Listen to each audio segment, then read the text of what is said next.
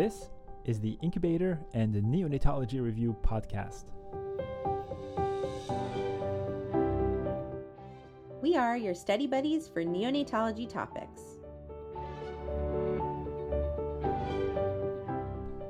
I'm Dr. Ben Korshaw. And I'm Dr. Daphne Yasova-Barbeau. Welcome. Hello, everybody. Welcome back to the Incubator and Neonatology Review podcast. It is Monday. Daphne, how are you? I'm doing great. I literally just got back from the conference, the Cool Topics conference in San Diego, and we missed you, buddy. I know COVID's been wrecking my family situation. I was livid about not going, but what can you do? You were really looking forward to it. I told the audience that you were hoping to see them, but alas, not this time. But I had a lot of fun connecting with people who are listeners, people who follow us on Twitter. So that was really cool. We love it when people come say hello. It really it was inspiring, invigorating. It was nice. Yeah. No, I definitely had FOMO looking at the tweets and pictures sent on social media. And the content was really good, in fact, because as you know, I like to live tweet stuff going on, but there was so much stuff going on. Right. So it was a great conference. Okay, so then let's not take too much time teasing what we're going to talk about today. We're going into pulmonary.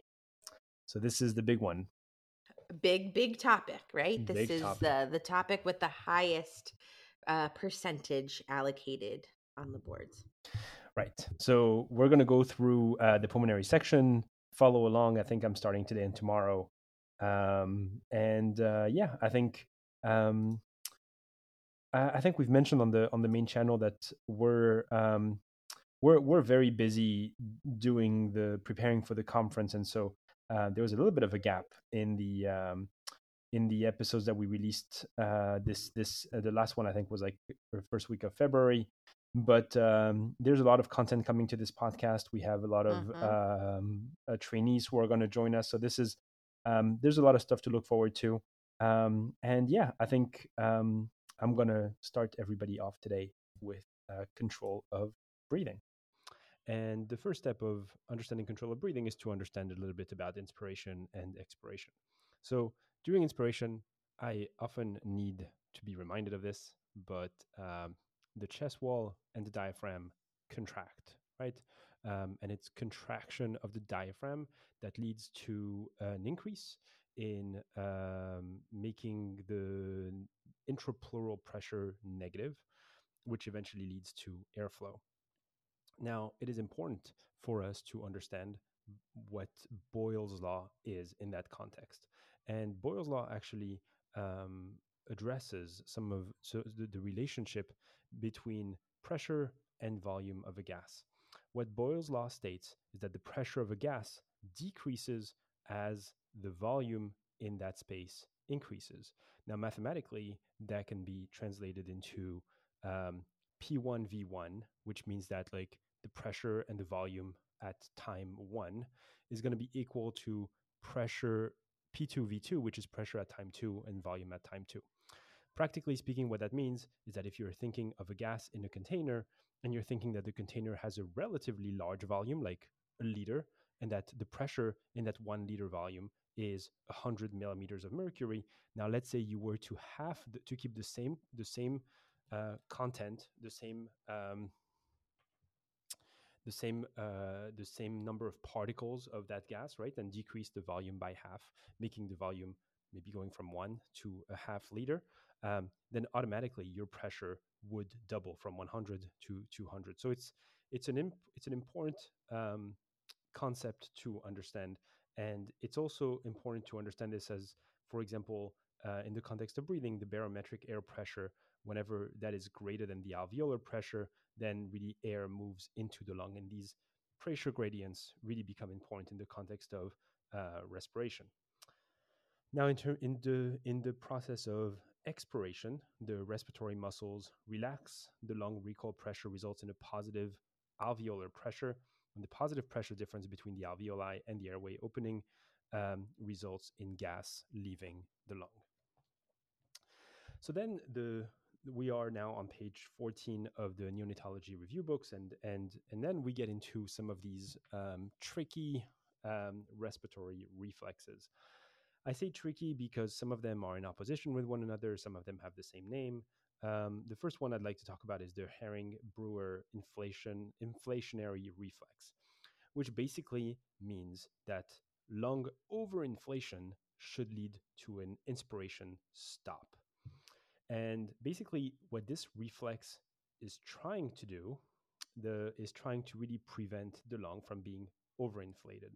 Now, during lung expansion, the pulmonary stretch receptors located in the airway smooth muscle send an afferent neural input to the medulla in the brain, causing the vagal nerve to inhibit further inspiration and or promote expiration. And as a result, the inspiration duration is limited. There is an increase of this reflex with gestational age, and it is strongest in the first few months after birth and is quite weak in adults. So it's important to remember this. So the Herring-Brewer inflationary reflex is the one that prevents overinflation, right? So by sending a message to the brain, to the medulla, and saying inspiration should stop. And the reason I'm clarifying all these things is because then there is the Herring-Brewer deflation reflex, which basically refers to what we sort of know as these sigh breaths. This reflex describes the increase in ventilatory rate associated with an abrupt deflation of the lung, as would happen, for example, with a pneumothorax. This reflex also occurs with periodic spontaneous deep breaths, these deep sighs that help prevent atelectasis. And these sighs consist of slow, deep inspiration followed by slow, deep expiration. Now, because of the infant's lungs' tendency to recoil is greater than the outward recoil of a very compliant chest wall, this reflex may be important in helping actively maintain the infant's FRC, meaning that the chest wall has a tendency to recoil on itself more than it has a tendency to expand. And so this reflex, the Herring-Brewer deflation reflex, may actually help actively maintain an infant's FRC. So the last reflex that we wanted to talk about is the paradoxical reflex of head. And that actually comes in opposition to the Herring-Brewer inflationary reflex. And basically, the paradoxical reflex of head, and it's called paradoxical because it really paradoxically opposes the Herring-Brewer reflex, describes the paradoxical increase in diaphragmatic contraction during inflation instead of the expected inhibition of respiratory movement, as it was described a bit earlier in the inflationary reflex of the Herring-Brewer. Now, this reflex is important during the first few breaths after delivery because of the very large inspiratory effort that is needed to inflate the fluid-filled lung. And so just if you've lost me a little bit here, if I've lost you a little bit here, the paradoxical reflex of head basically helps you do a crazy inspiration. And that is why it is an important reflex that needs to be present early on after birth so that babies can take this very large tidal volume when their lungs are filled with fluid. Okay, so let's talk about controls of respiration. And if you look on page 15 of the books, you can see there's a very nice little diagram that is summarizing some of the receptors and some of the variable stimuli that are affecting, that these receptors are sensitive to.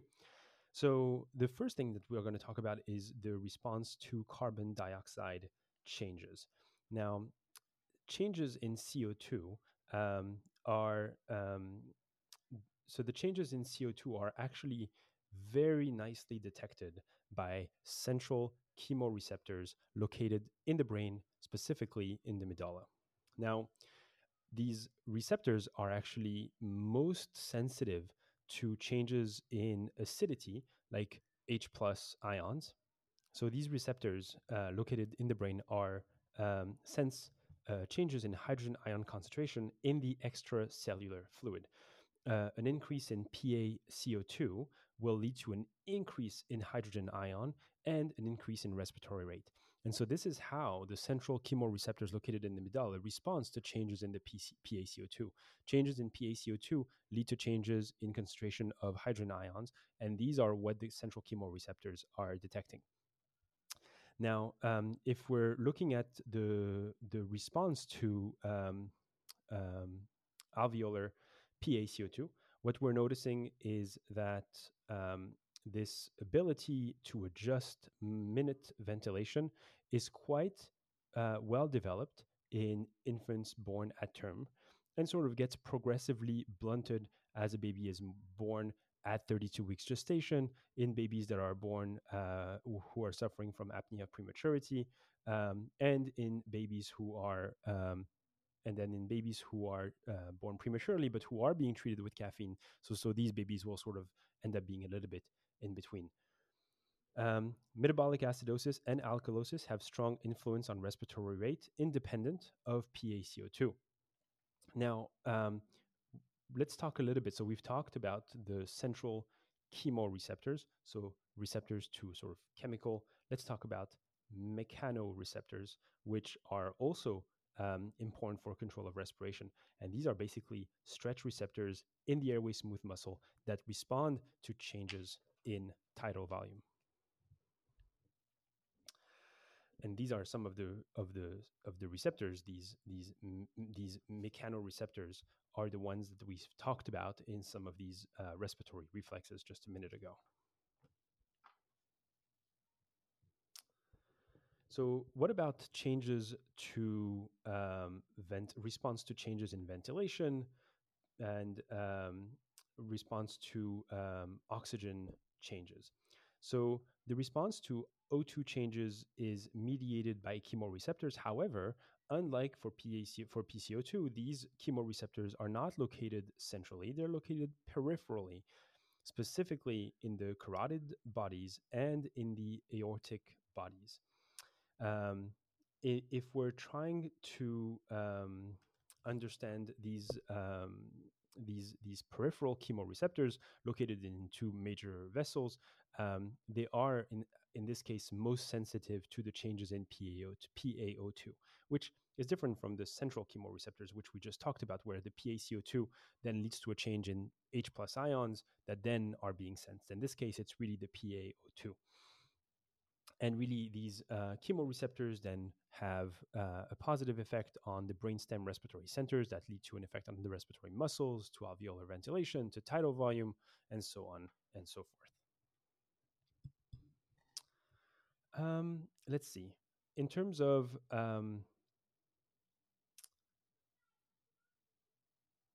the last point that we wanted to discuss today, we are now on page 16. It's the topic of apnea, right? Apnea of prematurity or apnea in general. Now, the definition of apnea, and that's something that I think can be easily testable, is really the absence of airflow for 20 seconds or more.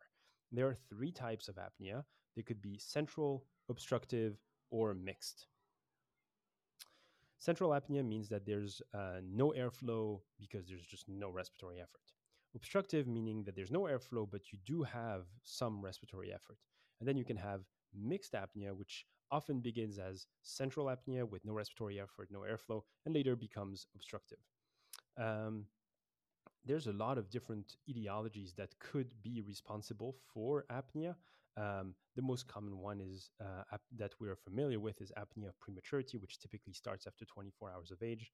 Other entities such as infection, metabolic abnormalities, arrhythmia, hypoxemia, anemia, hypo or hyperthermia, maternal medications. I mean, that's something that we've all sort of noticed with mothers who are being given magnesium, who then deliver infants who have very poor respiratory effort. Infant medications, prostaglandin is a very, very common one in cardiac babies, right? There's always this fear that when we do start prostaglandin, how quickly is it going to be until we may need to intubate the baby? And upper airway malformation leading to increased secretions or anatomical blockage. And this really makes us think of tracheoesophageal fistula, Pierre-Robin syndrome, central nervous system disorders such as an IVH, any form of seizures. And yeah, so the last thing that was interested in the context of etiologies is reflux, right? And so the authors here, Dr. Brodsky and Martin, made a point to mention this, which I think is interesting, that acid gastroesophageal reflux has not been found to induce apnea. And that's something that I also think could very well be testable. So how do you diagnose it? Obviously, you could try to clinically try to look at the baby's breathing, but more specifically, you could use a pneumogram, which combine with EEG and a pH probe. You can do an impedance monitor, which basically monitor changes in the chest dimension. Now, this will detect only central apnea because obstructive apnea still moves the chest wall, as we've said. You could use a thermistor, which register air current and detects both obstructive and central apnea. You could try to prevent apnea by maintaining normal hematocrit, maintaining stable electrolytes and PaO2, and try to avoid overt neck flexion and abdominal distension. We're going to close up today by talking about how do we manage apnea prematurity, and the treatment of choice is obviously methylxanthines. And methylxanthines is a category of medication that includes caffeine, which we all very familiar with, theophylline, which was the preceding medication that we used before caffeine really became mainstream. We have a nice series of episodes on caffeine for apnea of prematurity in our library. If you are subscribed and listening to the podcast, you can always check this out. We also can treat with just maximizing and optimizing ventilation using continuous positive airway pressure, non-invasive or invasive positive pressure ventilation. As we said, just possible intubation if things are severe, and obviously really trying to identify the underlying etiologies and trying to address them. Okay, this is all I have for today. Let's do a question. All right, I'll ask you a question. Hold on, pulmonary, there it is. On caffeine. Right. Which question is it? 37. Hold on, 37. All right, go right ahead. Okay. This is pulmonary question 37. An infant born at 26 weeks gestation is started on caffeine for apnea of prematurity. Which of the following statements is false about apnea of prematurity? A, bradycardia during apnea might be related to hypoxic stimulation of carotid body chemoreceptors, particularly in the absence of lung expansion. B, in response to relative hyperoxia after birth, carotid body oxygen chemoreceptors are silenced. C, premature infants have decreased central chemosensitivity demonstrated by a decreased ventilatory response to carbon dioxide. D, stimulation of the laryngeal mucosa causes apnea as the result of an exaggerated excitatory reflex. Or E, upregulation of inhibitory neurotransmitters, including GABA and adenosine, may contribute to apnea of prematurity. I have a feeling we did this question already. We have at some point in time reviewed this question, but it's a really good question. It's a very good question. I remember D being the answer somehow. There are some tricks. There are some tricks to the way the questions. Are you saying D? Is that what you're saying? Yeah, I remember that the stimulation of the laryngeal mucosa causing apnea because of the exaggerated excitatory reflex was wrong, is the incorrect statement. But you'll tell us, right. I guess.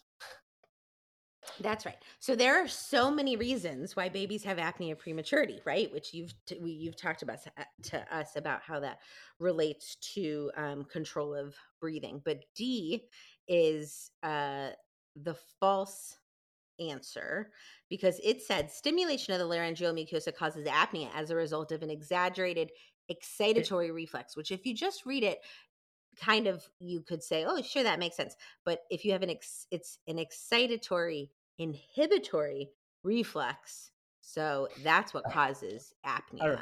So it's like a false negative. Yeah. So as a reminder, apnea prematurity is defined as the cessation of breathing for greater than 15 seconds, is typically accompanied by bradycardia and or desaturation. Periodic breathing, on the other hand, is defined as 3 pauses with more than 3 seconds between over a 20-second period. Apnea is traditionally classified into 3 categories: central, obstructive, or mixed. Stimulation of the laryngeal mucosa, either chemically or mechanically, causes inhibition of breathing and apnea in humans and animals. This reflex induced apnea is mediated by the superior laryngeal nerve. And again, premature infants have an exaggerated inhibitory reflex that results in apnea. And that's what I remember. That's like, there's no reason to stimulate to generate apnea with an excitatory reflex, right? That sort of doesn't make too much sense, even at face value. If it was excitatory, then you'd have increased respiration. Exactly. Respiration. Yeah. Okay. All right, Daphne. Okay. This is good. I'll see you tomorrow. Thanks, buddy. Bye. Thank you for listening to this episode of the Incubator and Neonatology Review podcast. If you like our show, please leave us a review on Apple Podcast or Spotify. We would love to hear from you, so please feel free to reach out to Daphne and I via email by sending your messages to nicupodcast@gmail.com. You can also message the show on Twitter @NICUPodcast. Thanks again for listening, and see you next time. This podcast is intended to be purely for entertainment and informational purposes and should not be construed as medical advice. If you have any medical concerns, please see your primary care practitioner. Thank you.